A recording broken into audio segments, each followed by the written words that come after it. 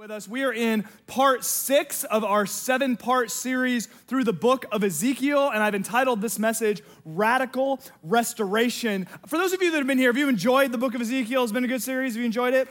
I've loved it. I'm very confident that this has been the best sermon series through the book of Ezekiel that you've ever heard, because I'm equally confident it's the only sermon series through the book of Ezekiel you've ever heard. But seriously, Pastor Lance has done an amazing job. I'm really happy to be able to give him a breather this weekend, but he'll be back next weekend to finish off the series. Now, one of the biggest themes that we see throughout Scripture is this theme of restoration. This theme of restoration. There are so many stories that we find in the Bible of people who are in bad situations, who get themselves in all sorts of problematic situations. And God steps in, and He redeems, and He restores, and He reconciles. I think about, for example, one of my favorite stories, the story of Joseph, back in the book of Genesis, where Joseph, things go so badly for him. His brothers sell him into slavery. Then while he's enslaved, he ends up getting thrown in prison. And yet, even as he's in prison, God is working behind the scenes and working behind the scenes and working behind the scenes until eventually God raises him up. He gets Joseph out of prison, gets him to the point where he's now the number 2 person in command in all of Egypt. He's able to help the land and the people prepare for an upcoming famine so that the people have enough food to eat. He gets to the point where the very brothers who sold him into slavery come to him, and they come to him for help, and he's able to say, hey, listen, what you meant for evil, God meant for good, and the saving of many lives. And he said, I'm not going to harm you, I'm going to take care of you. It's such a powerful story. In fact, my wife and I, we named our youngest son after Joseph from this story, because we just had a feeling his brother might try to sell him into slavery. But no. Just kidding. It's because one of the things we want our kids to understand about God, I was just talking about this with them again last night, because I was telling them the story, is we want them to understand God's always working behind the scenes. He's always working behind the scenes, even when we don't see it, right? Or I think about the stories of Ezra and Nehemiah, of the rebuilding of the temple. Those are books we've studied here at Bridgeway in the last few years, where the people of God get sent into exile because of their disobedience. And after decades of exile, and by the way, the book of Ezekiel that we're studying was written during that exile. After decades of exile, they're allowed to return to the land and rebuild their temple. And the temple was the center of their worship and was so fundamental to their identity as the people of God. And the reconstruction of the temple was a cause for such joy and celebration. Or I think about the stories that Jesus would tell. Perhaps his most famous story, right? The story of the prodigal son, where there's a young man who goes to his father and basically says, Father, you're dead to me. Give me my share of the inheritance and let me go off and do my own thing. And the son takes the inheritance, goes off into a different land, blows all of the money, making all sorts of bad decisions, winds up impoverished and destitute, and then just decides one day he's going, man, maybe I can just go back to my father's house, and maybe he would allow me to be one of his servants. Certainly they live a lot better than I'm living right now. And if you know the story, you know the son returns, and the father, upon seeing his son come back, will have no business with this servant talk. He welcomes him back into the family. He runs to him, he embraces him, and he celebrates that his son who had gone away has been restored back to the family, right? Or I think about at the very end of Scripture, in Revelation chapter 21, we get this picture of restored creation. Because see, if we go back one step, the Bible from beginning to end is one big story of restoration. God makes a perfect world, Genesis 1 and 2. That world is wrecked by sin in Genesis chapter 3 as Adam and Eve rebel against God, setting humanity on a course where we rebel against God. And yet God loves us so much that he begins a restoration process that begins in Genesis chapter 12 with a man named Abram who would become Abraham. And God continues to call out to his people, and despite the rebellion that took place in the nation of Israel, God continues to call them to himself and call them to himself and call them to himself. And then Jesus, the Son of God, steps on the scene, announces the arrival of God's kingdom. And what does he do? He lives a perfect life. And at the end of his life, he dies on the cross to pay the penalty for our sin, a penalty we could not pay ourselves. He rises from the dead so that we might know that our sin will not have the final word, that our Jesus is victorious over Satan, sin, and death. And then, to get back to Revelation chapter 21, it paints a picture of a future day where it tells us about a new city, a new heavens, and a new earth. And it says the dwelling place of God will be with people. And it says that people from every tribe and tongue and nation will come together in the presence of God. And there will be no more violence. There will be no more pain. There will be no more racism or sexism or tribalism or any of the other isms that cause so much pain in the world. There will be restoration. Right? And by the way, if we are followers of Christ, for any of us who are Christ followers in this room today, that story of restoration is one that we are meant to receive its benefits, that we are allowed, that we get to celebrate, that we have been restored, we have been brought back into the family of God despite our sin. And yet we are called to participate in that story as well. The Bible says that we are ministers of reconciliation in 2 Corinthians chapter 5. That is, God is seeking to call a lost world back to himself, that he uses us to do it, that we are part of that process. Now, it's no accident, given the centrality of restoration to the story of Scripture, that stories of restoration capture our hearts. I think about true stories like those captured in books like Just Mercy or Unbroken. I think about stories from the world of fiction like Beauty and the Beast or Jane Eyre or Lord of the Rings or Les Mis, right? These are powerful stories of restoration and redemption. And once again, the centrality of these stories to Scripture and the popularity of these stories in our world is not an accident. God is a God of restoration. He's a God of restoration. And he has made us in his image. So we are meant to love these stories and love these ideas because God has placed eternity in our hearts and made us people who long for the restoration that only he can give. And yet, if we're going to talk about restoration, we need to talk about the reality that there's an uncomfortable element to restoration. Because if something needs to be restored, it first has to be what? Broken. It first has to be broken, right? Maybe you've seen these companies, I see these vans driving around town advertising restoration services, right? Organizations, maybe you work for a company like this, where they say if you've had like fire and smoke damage and flood and water and mold or anything go on in your house, they will come in and they will help restore what has been broken. Which, by the way, I've always thought being a receptionist for a company like that would be a really stressful job. Everybody who calls you is panicking all the time. There's no like, yeah, we'd be happy to come out next Thursday. It's like, no, I need you now. Anyway, in a world where fires and earthquakes and flood and mold didn't destroy, we wouldn't need those companies, would we? But those things do destroy, so we need restoration. The world of fiction, the beast's restorative journey of finding true love in Beauty and the Beast would not be necessary if his own arrogance and cruelty had not led to him being placed under a curse.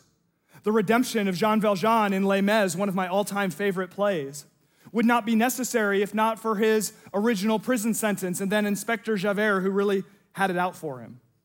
Restoration always begins with something breaking. And it's one thing if we're going to talk about the breaking of physical structures due to fire or flood. But if we're going to talk about our lives breaking and our lives being in need of restoration, at the root of that, there is often going to be some sort of rebellion against God's design, either rebellion by us or rebellion done to us. I mean, if we look at the biblical examples we cited earlier, in every case, restoration was necessary because people turned their back on God. For each of us, we need the forgiveness that has been freely offered to us through Christ because we have fallen short of God's perfect standard. Now, whether we're comfortable or admitting it or not, all of us, myself included, have rebelled against God. And I'm just talking about today. Some of us, just more broadly in the course of our lives, we've rebelled against God intentionally. We know what God asks of us, and we've chosen to go a different direction and live our own way. Some of us, we have rebelled against God arrogantly, trusting in our own goodness and our own good deeds and believing by doing enough good things, we have earned the Father's love and approval.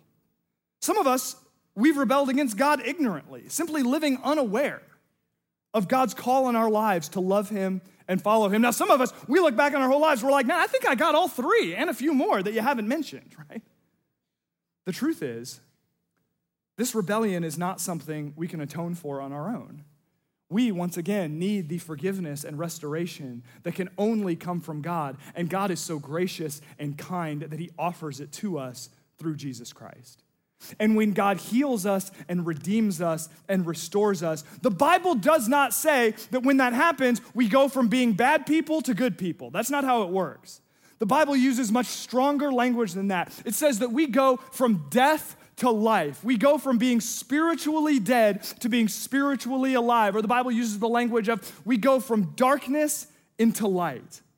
And then we're given a new heart and a new mind and the Holy Spirit to guide us. And when we experience this sort of healing and cleansing, we discover a powerful truth, and the truth is the fill in the blank if you're following along either on the app or on the handout you received when you walked in. It's a powerful truth that we can base our lives on, and it's this: God's power to restore is greater than our power to rebel. God's power to restore is greater than our power to rebel. Our sin may be great, but I'm here to tell you, God's love is greater. We can be like the lost son, squandering our Father's resources in all ways and kinds of stupidity. When we turn back, we have a Father who runs to us in love. We can be like the lost sheep wandering outside of our Father's care, and he graciously and lovingly will come to look for us to restore us. We are humans who seemingly cannot help but rebel, but we serve a God who passionately loves us, and he is so willing to forgive us and redeem us and restore us. Can somebody say amen? I'm just wondering. Now, we have seen plenty of rebellion in our series through the book of Ezekiel. If you're new or if you've missed some of the series, I will very briefly get you caught up. The book was written, like I said, when the Jewish people were in exile, an exile in Babylon that was punishment for years and years of disobedience. In week 1 of the series, we talked about Ezekiel getting a vision from heaven and seeing the extraordinary greatness of God.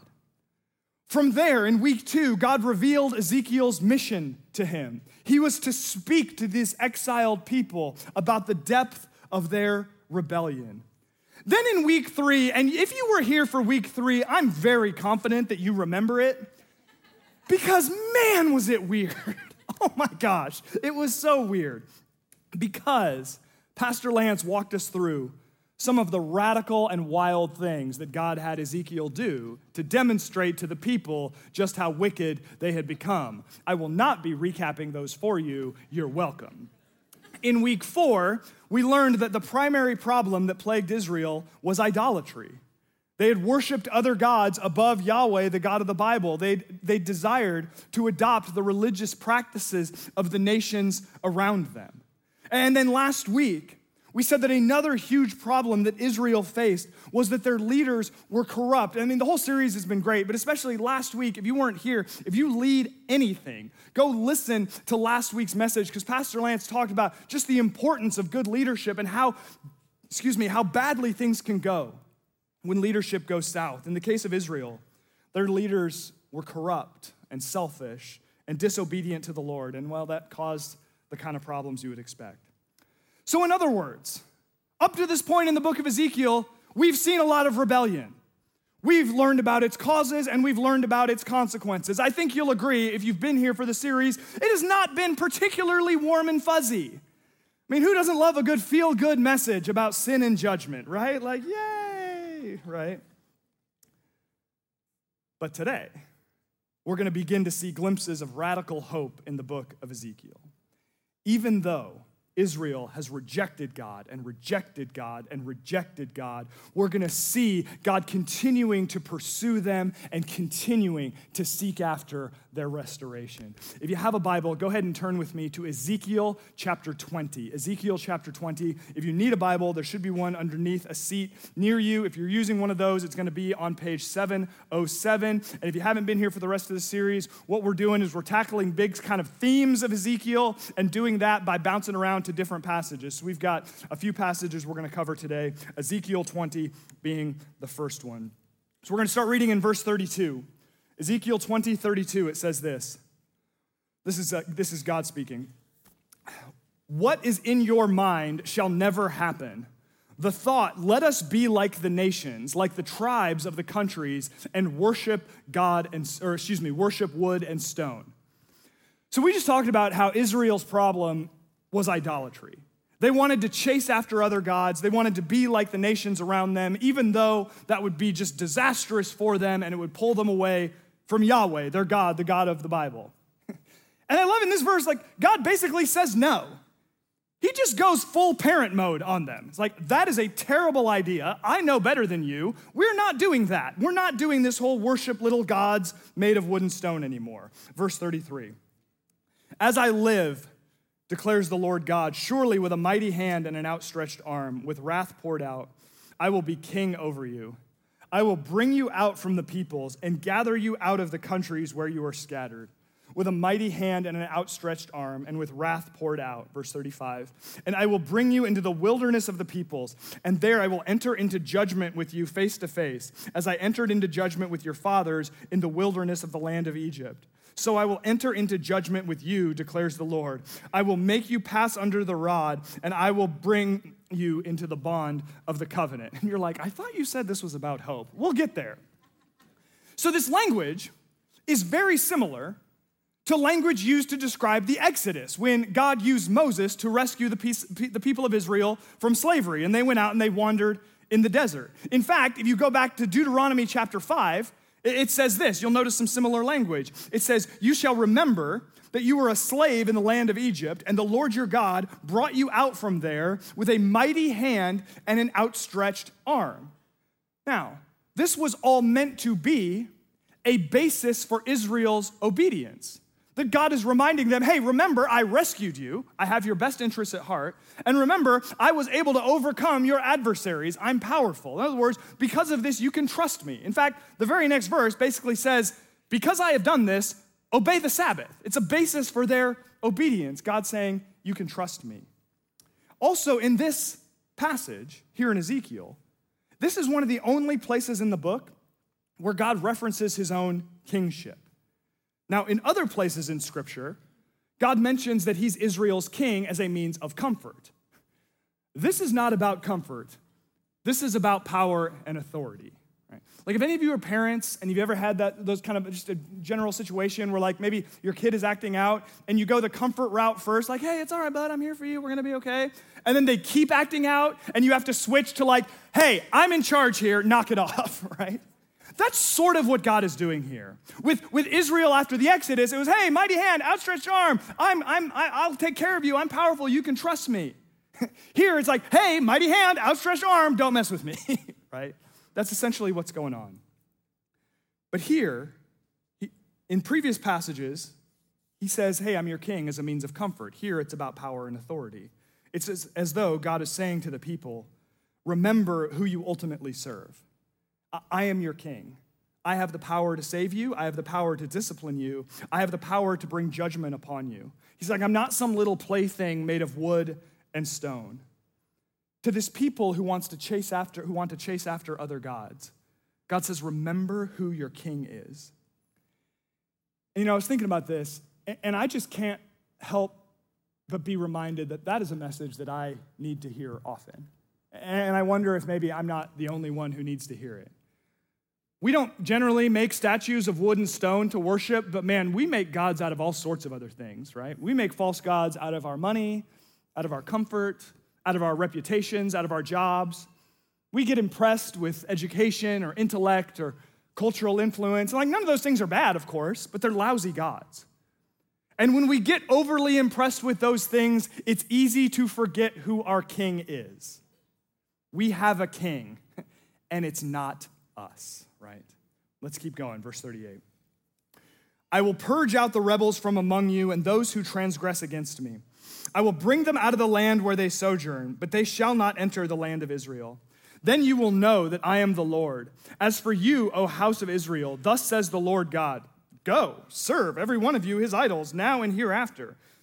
If you will not listen to me, but by my holy name you shall no more profane with your gifts and your idols.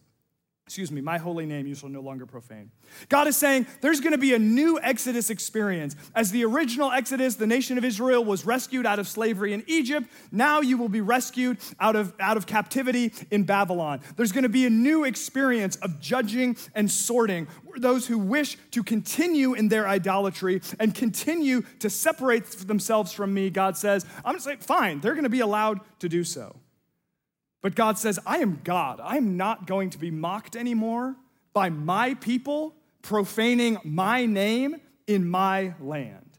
It reminds me of the old C.S. Lewis quote. Maybe you've heard this one, where C.S. Lewis says there are two types of people in the world: those who say to God, thy will be done, and those to whom God says, okay, have it your way.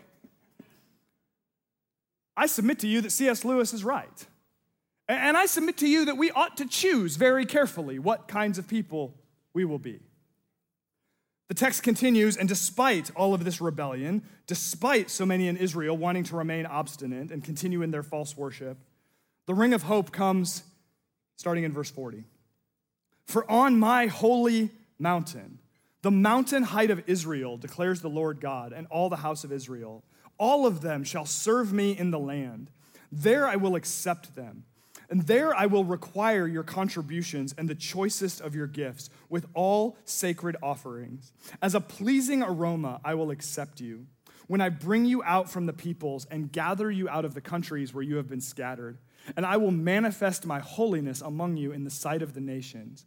And you shall know that I am the Lord when I bring you into the land of Israel, the country that I swore to give to your fathers. And there you shall remember your ways and all of your deeds with which you have defiled yourselves. And you shall loathe yourselves for all the evils that you have committed. Verse 44, and you shall know that I am the Lord when I deal with you for my name's sake, not according to your evil ways, nor according to your corrupt deeds, O house of Israel, declares the Lord God. Okay, there's kind of a lot going on in this passage, and it's all like restoration, yay, we're coming back to the land and all of that. Did you happen to catch what it says in verse 43? And God says, oh, and by the way, y'all are going to remember what you did, and you're not going to feel great about it. What's up with that? You and I, when we step out of line, there is value in remembering our deeds and their consequences because it helps motivate us to say, never again. Similarly, for restoration to happen, misdeeds must be named. They must be named. Restoration is not sweeping things under the rug. Restoration is naming the wrong that has taken place and working to heal from it. We are called as Christ followers to a regular practice of confession, right? We're called to confess to God, and the Bible says in the book of James, we're to confess our sins to each other. That doesn't mean we need to confess our sins to everybody, and it certainly doesn't mean anyone has the right to demand confession from you. But part of being a healthy Christian is having trusted people around us to whom we can confess. And there is a healing power that is in that. And in saying that, I want to make sure we understand that confession is not for our condemnation, it is for our healing. And sin that we refuse to confess continues to fester. God gives us confession as a means of healing. And then more than that, I'm a firm believer that confession must be specific. That it's one thing, even just praying just this morning, God, I find myself praying this like general prayer of confession. And even trying to practice what I'm going to tell you today. I'm going, no, God, help me. I'm going to look back over these last 24 hours. Where was I out of line? God, as I prepare to bring your word this morning, where is there something in me where my motivation is impure? Like whatever it is, God, I want to be very specific because I want specific cleansing. I want specific healing. I want to get to a place of wholeness, right? So there is a place for us to remember, and God says you're going to do that. But then it ends again in verse 44 with God saying, try as you might to ruin everything. I will bring about restoration. He says, you can keep rebelling, but I will find a way to restore. My holiness, God says, will be found in my ability to restore my people to their land. He says the evil that you have committed will be exposed for what it is, but, and this is something for us to remember today, church, in the end, God will show himself to be great. Not all of the other things we place our hope in. God will show himself to be great. He will show himself to be great in the way that he defeats sin. He will show himself to be great in the way that he overcomes our idolatry. He will show himself to be great in the way that he redeems and restores and saves his people. Turn with me to Ezekiel chapter 33. Ezekiel chapter 33. Despite this glimpse of a hopeful future, the people are still in exile. They're dealing with the consequences of their sin, and they are in despair. We're going to start in verse 10. This is God speaking through Ezekiel. Verse 10, and you, son of man, say to the house of Israel, thus have you said, surely our transgressions and sins are upon us, and we rot away because of them. How can we live? Decided to go with a little dramatic reading just to give you a sense of what's going on here. This is the mindset of people in exile, by the way. They're whining, plain and simple. And the word translated rot away, by the way, is the same word used to describe gangrenous flesh. And this situation, you're welcome for that mental picture. This situation that they're in exile, they're facing the consequences of their rebellion. It was foretold, by the way, in Leviticus chapter 26, where there's a whole section on the consequences for disobedience. Read it to your children. It's great bedtime reading. No, I'm just kidding. Don't do that. Leviticus 26:38 says, and you shall perish among the nations, and the land of your enemies shall eat you up, and those who are left shall rot away in your enemies' lands because of their iniquity. And they're like, it's happening! Leviticus 26 is happening! That's how I like to picture it. But they're just full of self-pity. And self-pity is really dangerous for a lot of reasons, not the least of which is it is incredibly disempowering. When we get called out for things that we do wrong and we immediately turn inward to self-pity, that is wasted energy. First of all, we are moving from a situation in which we have done wrong and we are now trying to make ourselves the victim. Oh, woe is me. This is so terrible. What has happened to me, right? Similarly, when we spend energy on self-pity, it's energy that isn't being spent making changes, owning our mistakes, apologizing, repenting, finding a way forward. In this instance, the people are dealing with the just and right consequences of their sin, but all they're doing is whining.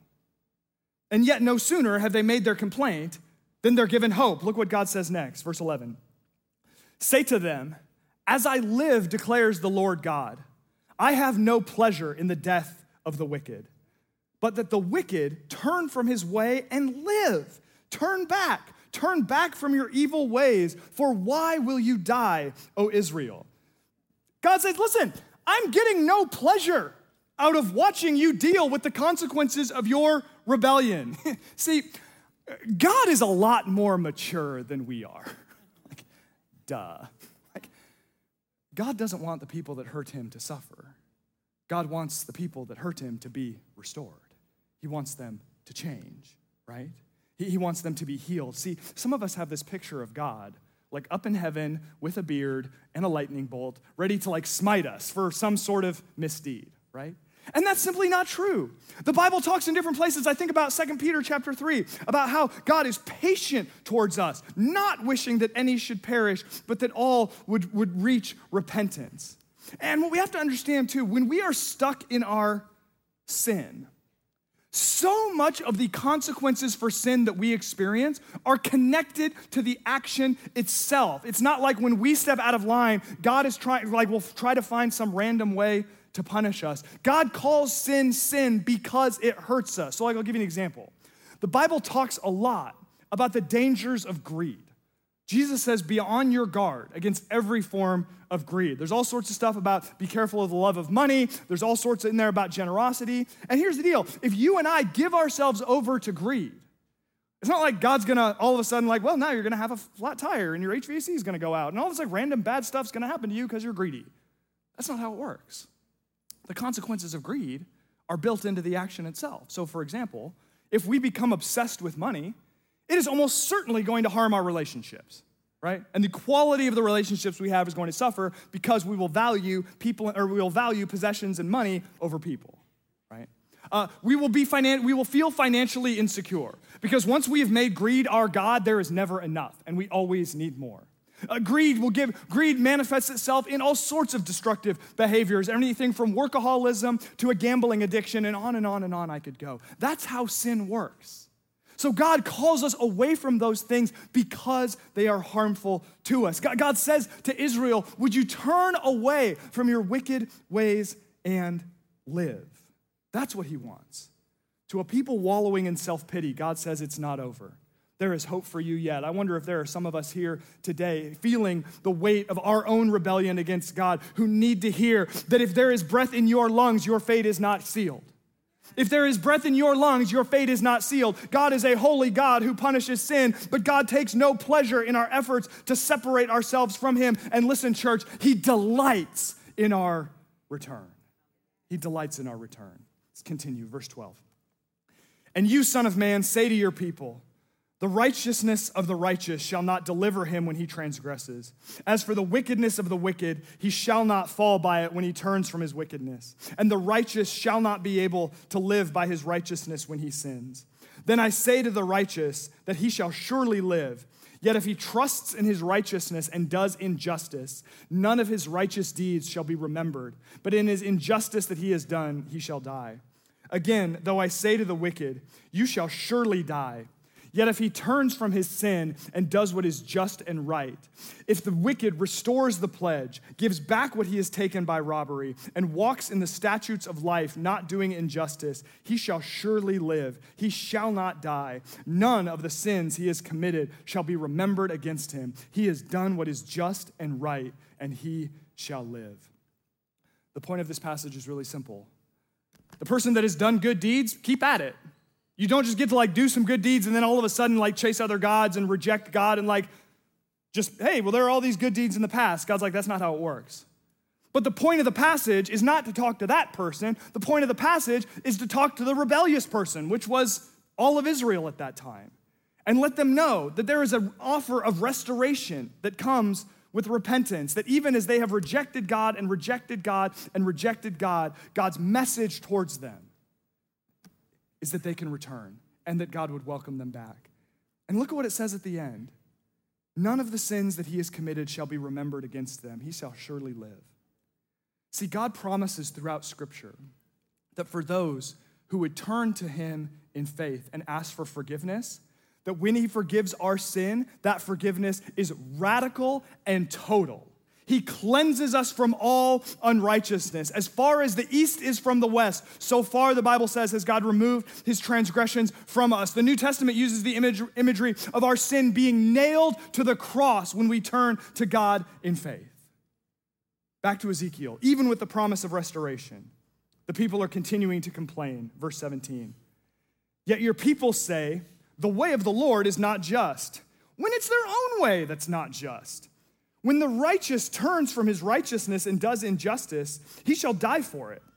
And when the wicked turns from his wickedness and does what is not just and right, he shall live by this. Yet you say, the way of the Lord is not just. O house of Israel, I will judge each of you according to his ways. God cites that they're claiming that God is not just. Which, first of all, if you or I ever reach a moment where we're ready to accuse God of not being just, it might be time for a look in the mirror. God is perfectly just. God is perfectly just. And I know we're really smart and really educated and really sophisticated, but God knows what is good better than we do, right? So he says, you think I'm not just? You're the one who's unjust. And he reminds them, and he has been really, really, really clear with them. It's like, guys, how many times do I have to tell you? If you continue in your rebellion, it will lead to your death. But if you turn to me, you may live. The claim that God is not just is just evidence of the deception of a hard heart, right? God is perfectly just. He is a perfect judge. And I mean, just consider their situation. Again, Ezekiel has preached to them again and again and again, and they still cannot wrap their minds around God's justice. They recognize their own sin, but they're still making excuses for their situation rather than leaning in to repentance. And let's bring that into this room today. Our situation is not all that different. We're not exiles living in a foreign land, but we're people who both individually and collectively have been separated from a holy God by our sin. And yet God, who knows the depth of our sin better than anyone else, God who knows all of the stuff that we don't tell anybody, offers us redemption and forgiveness and freedom. And we cannot claim that God has not been clear. He has given us his word. He has given us Jesus, who died on the cross to show us the depth of his love. And he has given us an invitation into his family, an invitation we receive by faith, an invitation we cannot work for, but again, we must receive.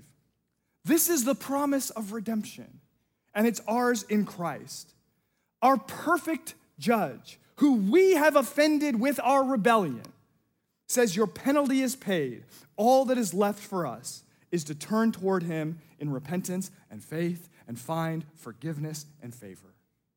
So, you and I, we can keep making excuses, or we can call a duck a duck. We can own what's ours. We can turn back to God in repentance and faith. One of those choices keeps us stuck. The other helps us move forward. But then there's the question, what does it look like when we do that? What is the work that God does when we turn to him in repentance and faith? To answer that question, we're going to go Ezekiel chapter 36, just a few pages over.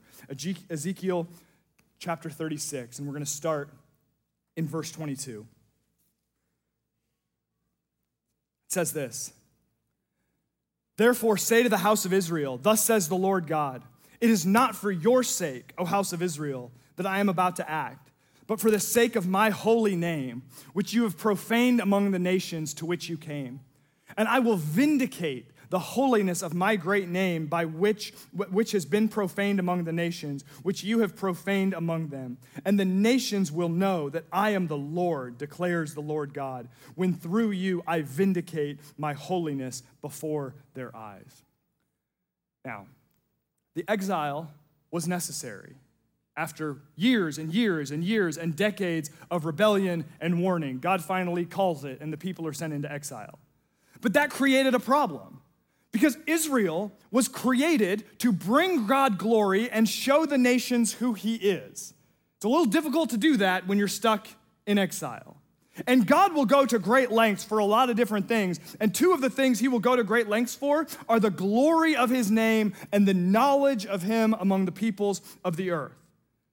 So something needed to change for Israel to fulfill their purpose. And he makes it really clear in this passage that he is going to act decisively, not because the people are great. He's going to act because he is great. And Pastor Heather and I were talking about this passage earlier this week. I think like 3 of you are going to find this funny, but we're going with it anyway because I think it was hilarious. And I'm talking about how, all this restoration talk, God's talking about how he's going to restore Israel, even though they're super messed up. He's doing it because they're really great. And she goes, so God's basically saying, it's not you, it's me. Exactly. Except it's not some chicken breakup line. It's God saying the reason why he's going to redeem them and restore them. He's like, no, I'm not doing this because you're awesome. You definitely are not.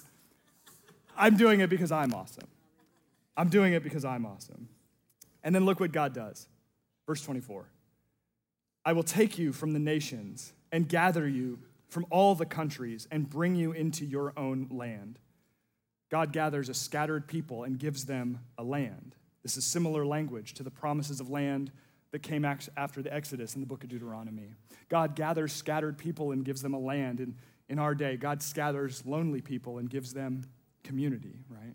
Verse 25, I will sprinkle clean water on you, and you shall be clean from all your uncleanness, and from all your idols I will cleanse you. God cleanses us from the filth of our unrighteousness. God says to Israel, I will cleanse you from the filth that comes from your fascination with your idols. See, when God calls us, he makes us clean. The New Testament uses washing metaphors to describe the work that God does when we turn to him. Titus 3 talks about God saving us not because of our righteous works we have done, not us, it's him, but because of his own mercy. And that with that comes a washing of regeneration and renewal by the Holy Spirit. That there are times in Scripture, I think about Isaiah chapter 1, where God tells his people, literally, wash yourselves off physically. And the removal of dirt from your skin is a symbol of the spiritual cleansing I will do. Right?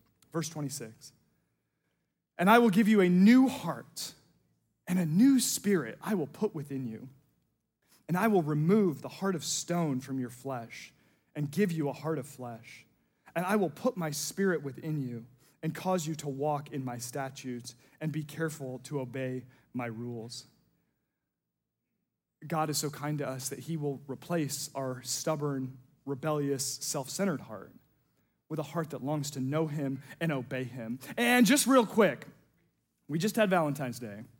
We need to forget everything that Hallmark has taught us, because in the ancient world, the heart was not about emotion.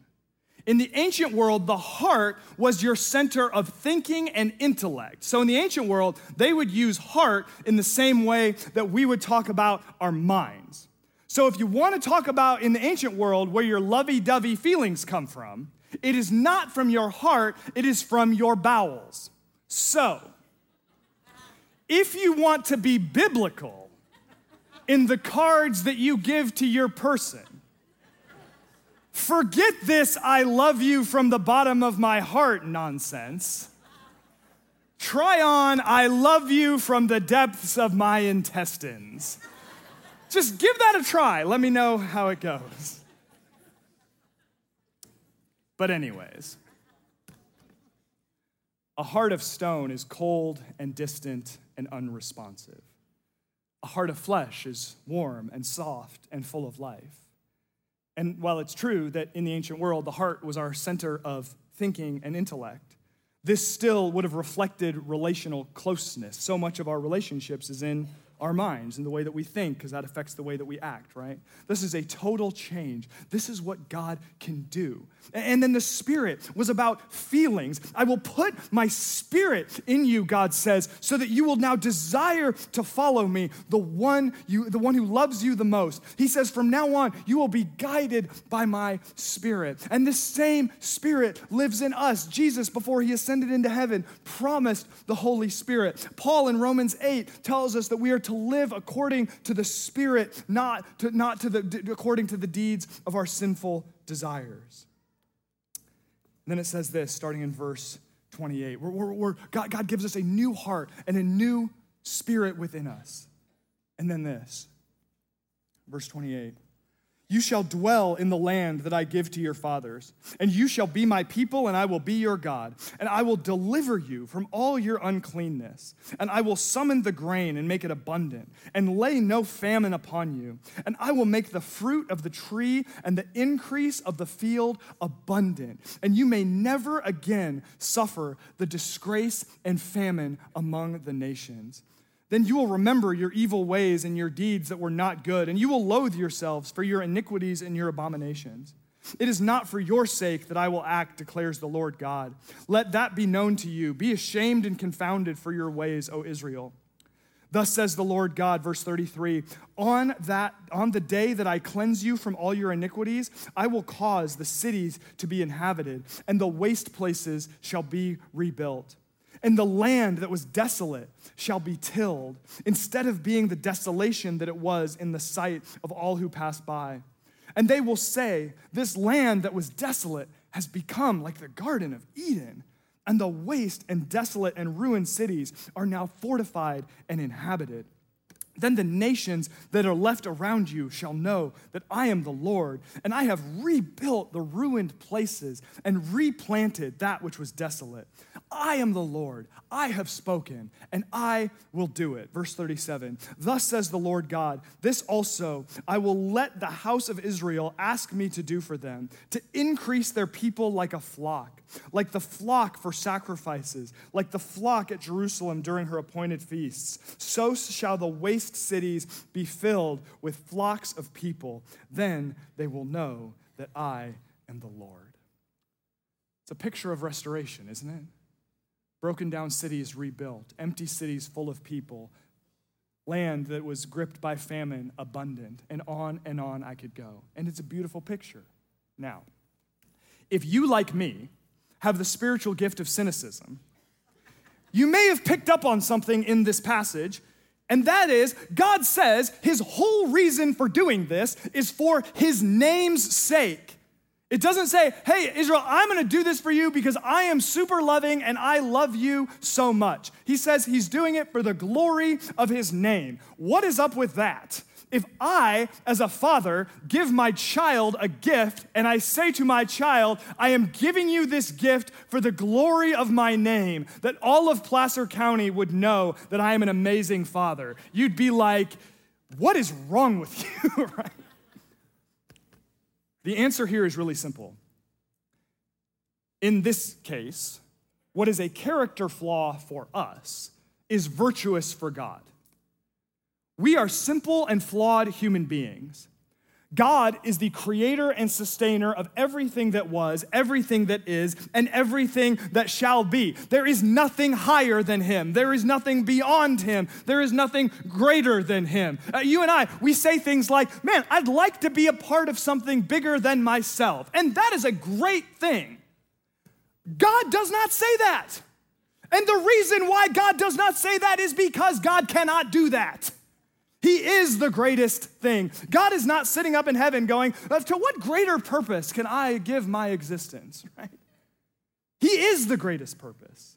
For God to point all of humanity to himself is not egomaniacal. It is gracious and loving and kind because God has made us to know him and to find our joy in him. To point us to anything else would not make sense. God does not need our praise and adoration. Rather, God knows that we need to praise and adore him because that is what we have been made for. Last passage, and we'll pray and get out of here. Ezekiel chapter 29, starting in verse 25. Therefore, thus says the Lord God, now I will restore the fortunes of Jacob and have mercy on the whole house of Israel. I will be jealous for my holy name. They shall forget their shame and all the treachery they have practiced against me when they dwell securely in the land with none to make them afraid. When I have brought them back from the peoples and gathered them from their enemies' lands and through them have vindicated my holiness in the sight of many nations. Then they shall know that I am the Lord their God because I sent them into exile among the nations and then assembled them into their own land. And I will leave none of them remaining among the nations anymore. And I will not hide my face anymore from them when I pour out my spirit upon the house of Israel, declares the Lord God. Those are some beautiful promises right there. And I'm telling you, don't miss next week when Pastor Lance is back and he closes this series out with an incredible message of hope from the end of this wild and crazy book. God's power to restore is greater than our power to rebel, y'all. And we can celebrate that fact not as people in exile, but as 21st century Christians who can look back to the cross and see God's answer to our rebellion. We can know that our sin and rebellion has been paid in full, that if we would turn to him in repentance and faith, all he has for us is love and welcome and favor. Now, I want to pray as we close, and as we do that, we're talking about restoration today. And I'm very aware of the fact that in a room this size, there are a lot of us who need restoration in a lot of different areas. Some of us need spiritual restoration, that we would say, yeah, I am living in rebellion against God. I am like that prodigal son, and I need to return and to receive the Father's loving care. Or some of us, maybe you say, I'm not even a Christian. I need to become a Christian today. I need the ultimate in spiritual restoration. But then there are others of us who maybe you need physical restoration, that you're dealing with something in your body that's causing all kinds of problems for you. You need emotional, mental restoration. You've got anxiety or different things going on. You need financial restoration. There's something going on in a relationship that's important to you, and things are broken, and you need restoration. All across this room, I know there are a bunch of us who need restoration in a lot of different ways. So here's what I want to ask you to do. If there's an area of your life where you need a specific area where you'd go, I need God's restoring touch, I want to invite you right now to go ahead and stand to your feet. And it's not going to be weird. You don't have to say anything. I'm not going to call you out. We just want to be able to pray for you. So if you are going, I need restoration in an area of my life, would you go ahead and stand, and we're going to pray. And before we do that, if you're standing, just can you look around, please, and see how many other people are standing? I think when we get into a tough spot, I think the enemy gets at us by making us believe we're the only ones. Oh, church, everyone's got their act together. I'm the only one who's hurting. Well, guess what? We're all in this together. And for those of you that are seated, this is a participation time right here. This is your prayer warrior moment. You can join and pray along with me. You can tune me out completely and pray for the people around you. But all of us, this is us as a community interceding and praying for our brothers and sisters in Christ. Amen? Amen. Let's pray. God, we are coming before you right now as a community, believing and knowing that you are a great restorer. We thank you for your word today that has reminded us that while our rebellion is great, your saving, restorative love is greater. And we're standing before you right now just to say to you, Jesus, that we are in need of your restorative touch. God, there are some of us who we know we are running from you right now, and we are living in rebellion. We are going our own way, and we need to return to you. So right now, we say to you, Jesus, would you forgive our sin? Would you cleanse us from all unrighteousness? We want to follow you and be near you, and we thank you for your restorative forgiveness. God, some of us, we are in a financial situation where we just don't know what we're going to do, that things have been broken, and we just don't know how we're going to make it through the week or the month, and we need your restorative financial provision. God, would you bring restoration that only you can? God, some of us, we are struggling with anxiety. I know I'm so familiar with that myself, and our anxious thoughts are ruling over us. God, we pray right now, Holy Spirit, that you would soothe us and that you would calm us. Holy Spirit, would you restore what is misaligned in our minds? If there are any chemicals out of whack, would you bring about restoration and healing? God, some of us, we are in physical pain from a disease or an injury that has long overstayed its usefulness, and we're asking you, our great healer, to bring about our healing. God, some of us, we look at our lives and we see a relationship that is broken, and we don't know how it could ever be mended.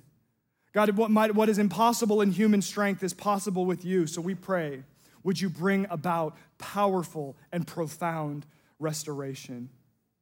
And God, if there's some of us today, we are standing and the area where we need restoration is not something I have named. And that area is unknown to me, but it is intimately and specifically known by you. So we are calling on you, our great God, to let your restorative power loose in our lives. What the enemy has meant for evil, would you work it for good? Where there has been pain, would you bring wholeness? Where there has been captivity, would you set us free? God, for the sake of your great name, would you show yourself to be powerful in the ways that you restore our lives? We pray these things in Jesus' name, and all of God's people said, amen. Amen. God bless.